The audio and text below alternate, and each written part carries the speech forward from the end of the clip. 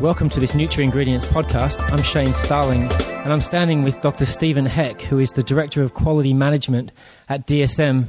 And I've been attending DSM's first birthday party celebrations today for its Quality for Life program.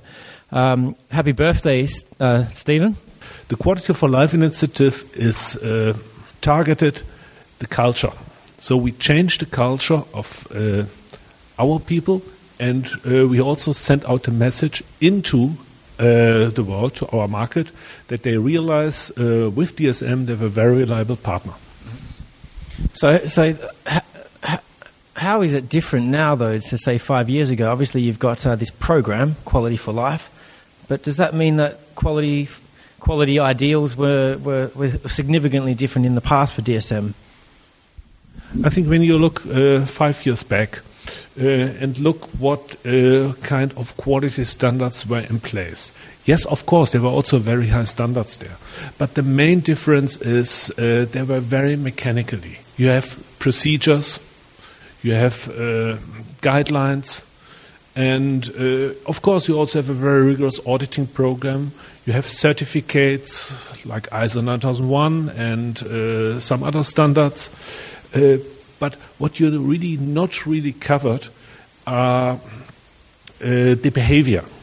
So the Quality for Life program is targeted on change of the behavior. So there's a big change in culture occurring. In terms of the benchmarks that you established, though, for this Quality for Life program, which you try and meet in terms of traceability and other aspects of the program, where do you draw those benchmarks from? It's very important that you look outside, and here we look, of course, to other industries. Other industries, for instance, look in the aircraft industry. Very important to see what kind of failure rates are there. And that, for me, is a clear benchmark we want to go. Another benchmark I give you is for traceability, especially in the environment of all these food scandals going around in the world. Traceability is absolutely important, and you have to be very fast. So therefore, we're also looking for a benchmark like here, and here McDonald's is one of the benchmark, asking for all the direct suppliers to be ready for a recall within 4 hours. That is really the standard. What would you say to a critic who said that Quality for Life is just allows you to charge a higher price for all your ingredients?